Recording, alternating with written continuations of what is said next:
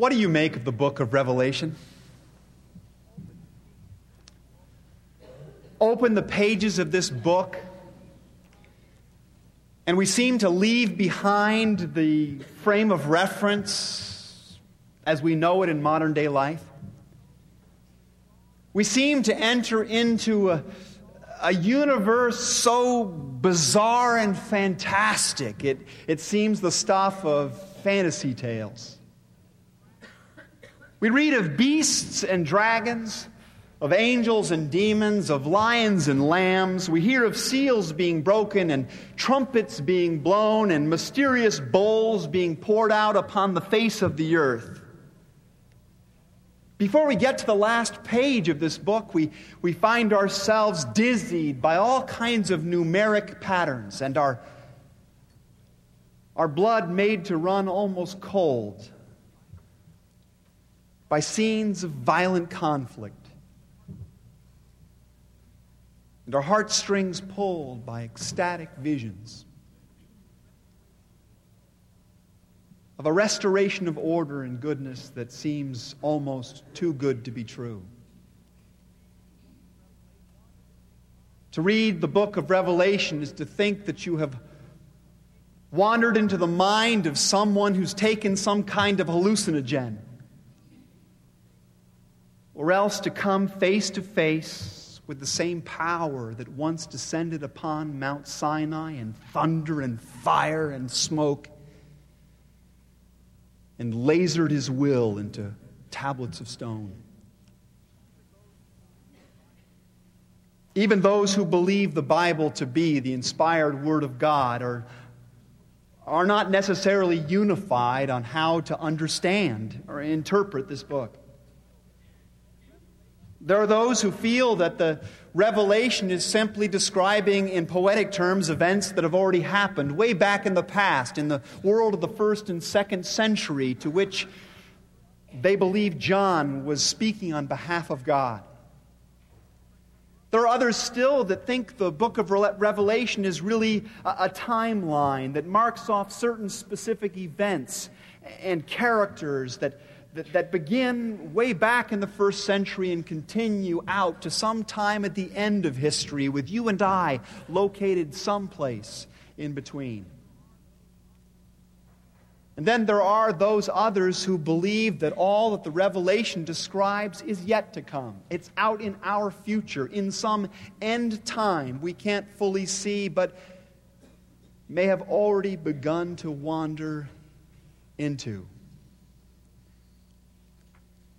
What do you believe? I think the book of Revelation is actually a timeless window. A window into what I would call this morning simply the nexus. A nexus, as many of us are aware, is simply a connection point. Highways and computer networks have nexuses. And there is about 100 yards from the place where I live an example of a nexus of sorts. For nearly 2 years, every morning as I've walked our retriever Bonnie, we've passed by it. It's a green metal box, pale green actually, 3 feet wide, about that high again. And one day, just a few weeks ago, we were happening by in our morning walk when we arrived at that point at precisely the same time that a workman reached over, unlatched the sides, and with one great pull lifted off the cover of that box, unveiling, as it were, a marvel within. Thousands of wires and points of connection and blinking lights And the workman explained as I looked on in amazement that I was now looking at the connection point through which thousands of phone calls and faxes and internet connections met and were routed out into the world every single minute of every single day. He said he was just trying to find the particular place where a connection had become broken and someone's line had gone dead.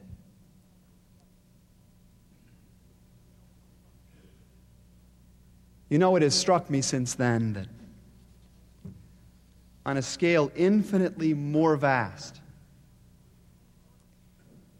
and with an importance so much greater than that green box, the book of Revelation is a nexus like that. The book of Revelation takes its title from a word that literally means to unveil. And in the Revelation, God is the workman who momentarily draws back the metal box of normal human perception and allows us to see that which has been there all along, but up till now hidden from our eyes. God gives us a glimpse past the news stories, past the surface circumstances, past the superficial sensory inputs that appear to define our understanding of reality. And He lets us peer right into that hitherto hidden realm where all of the events and all of the players of human history, past and present and future, all come together and connect in common conversations, common conflicts. Through this revelation, God seeks to show His servants something, the book says. To show them a spiritual infrastructure that is millennia old. To show us signals and struggles and patterns that will only intensify as the lines of human history wind toward their final terminus. And which must find their resolution in the one to whom every being, all of history, must connect. Or else go dead. If there is one overriding message to the book of Revelation, this is it. Jesus is the nexus. Jesus is the ultimate connection point. As chapter 1, verse 8 declares, Christ is the Alpha and the Omega. He is the first and the last letter of the cosmic conversation between God and His creatures that we call life. He is the one, the Bible says, who is and who was and who is to come. The one with whom the circuit of history and being began in the first place and continues now and finds in the end either a whole new beginning or a decisive conclusion. And as John's Gospel puts it, Christ is the Logos. He is the divine Word through which all things created have been made, and not anything that has been made was made without Him. And it is by His grace, the Apostle Paul says to the Athenians, that we all live, that we all move, that we all have our being, whether we recognize it or not.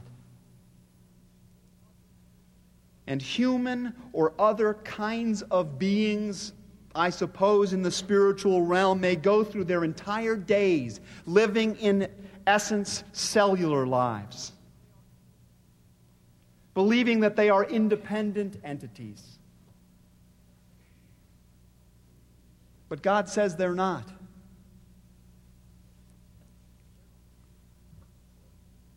They're dependent upon Him,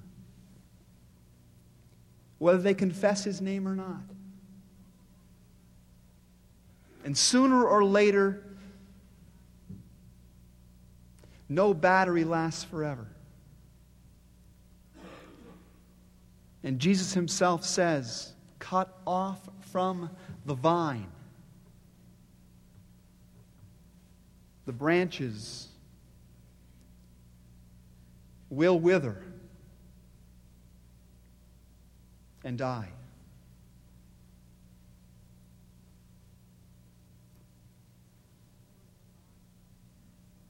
And the first sign that they're dying,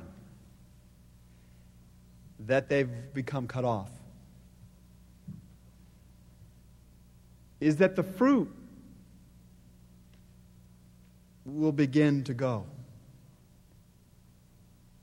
The love, the joy, the peace and the patience, the kindness and the gentleness and the generosity and the humility and the self-control and the faithfulness will begin to go in our world.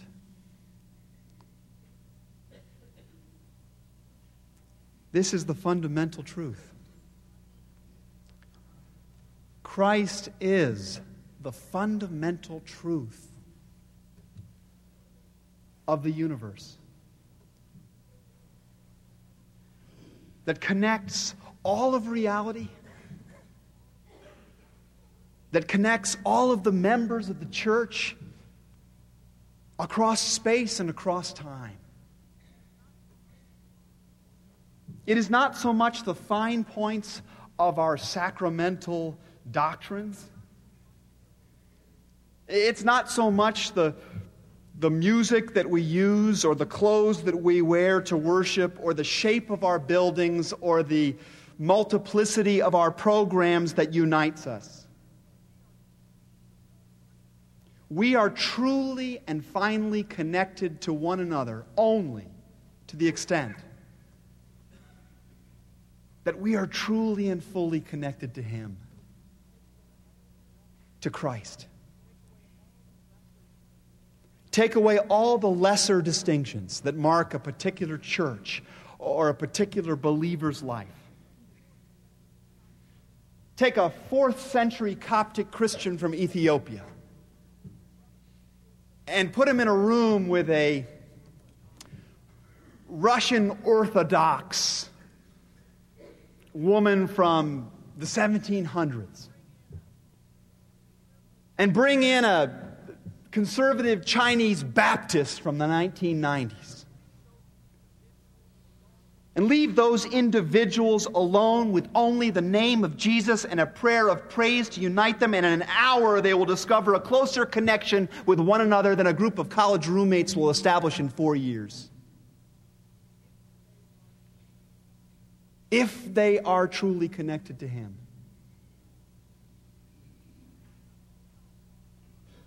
They cannot help but become connected to everyone else who is connected to the Nexus.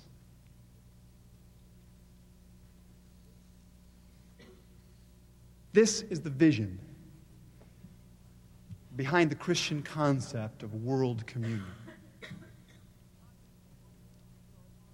It's not that we momentarily put our arms around somebody who's different. It's not that we pat ourselves on the back for our appreciation of diversity. It is that we uniformly and together look to Him, seek connection with Him, and He binds us together in Him, with one another.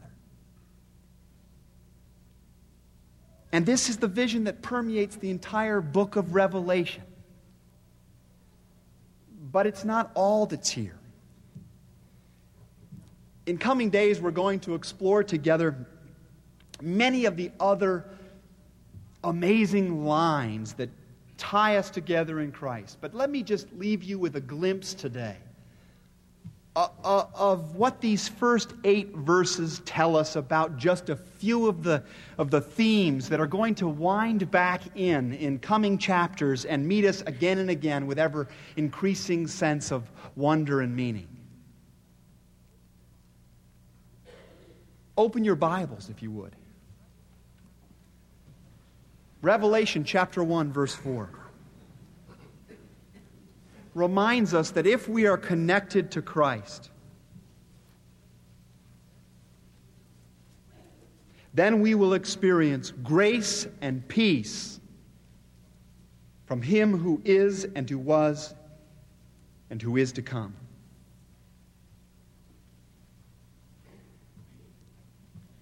Friends, if you're connected to Christ, you are a person, we are a people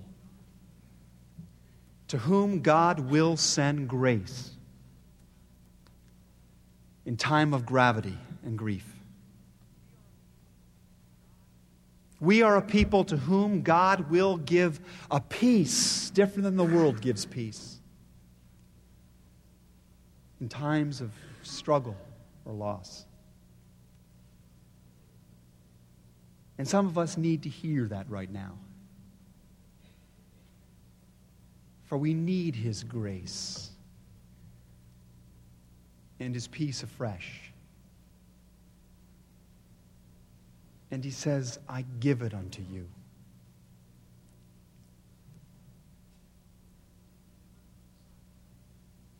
But verse 5 tells us why we can count on Him to extend such help to us. It is because, and I quote, He loves us. I'm not talking about the sort of simple, sentimental attachment that might bind us to someone's heart today but get severed tomorrow. I'm not talking about the kind of love that's just a word or a temporary affection that's here when the other is easy to like.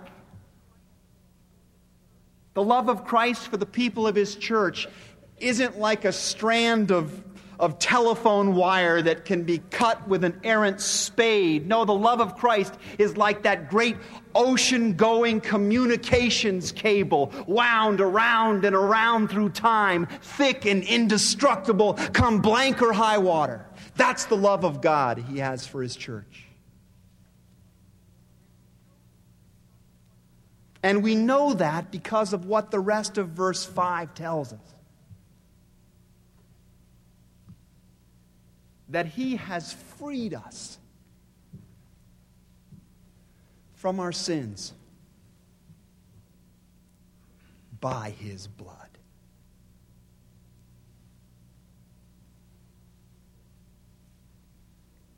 The Apostle Paul once said, the proof of God's amazing love is this: that while we were yet sinners,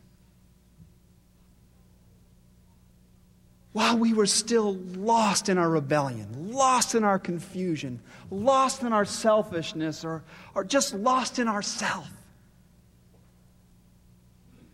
Christ bled and died for us, paid the ultimate penalty of sin for us, that we might go free. And we must never forget with what a great love we have been loved. Is there anything that can come at us in life that we cannot bear together with that kind of love behind us?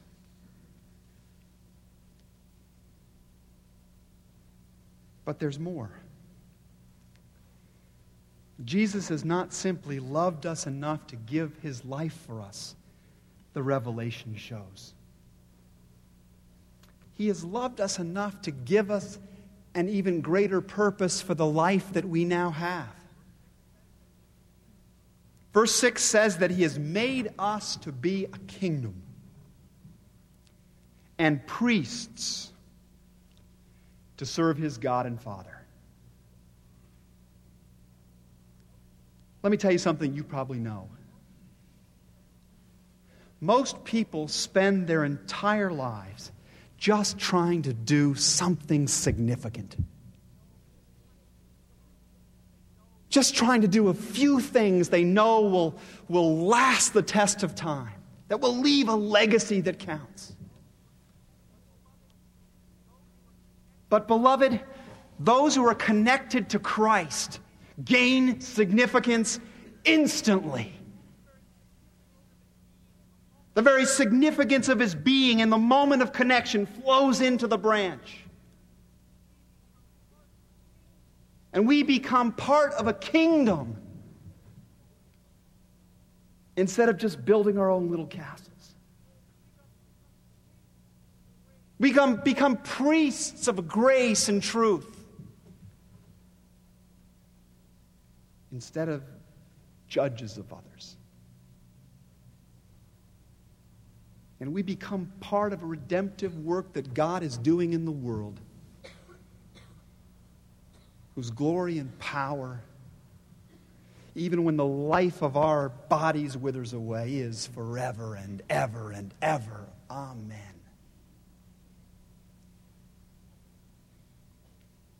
As we come to the table of that Lord today, the metal cover will rise again. And the veil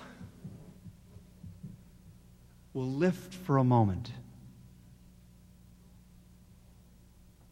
drawing our eyes from the sounds and the sights that dazzle towards ordinary bread and wine. And yet, for those who have the eyes to see and the ears to hear, these things become the nexus that binds us to a body and to a being that brings us together and connects us far beyond this place.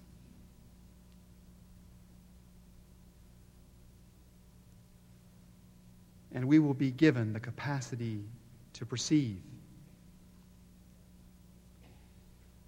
the Almighty One who joins us together with gifts of grace and peace, who embraces us with a love that forgives our sins and invites us into the most important work in the whole universe, a work that he shall complete one day perfectly, when on the clouds of glory, Jesus Christ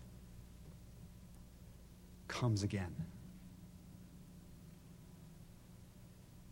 And so John says, blessed is the one who reads the words of this prophecy, and blessed are those who hear it and who take into their hearts what's been written. And blessed be the name of the Lord. forever and ever. Amen.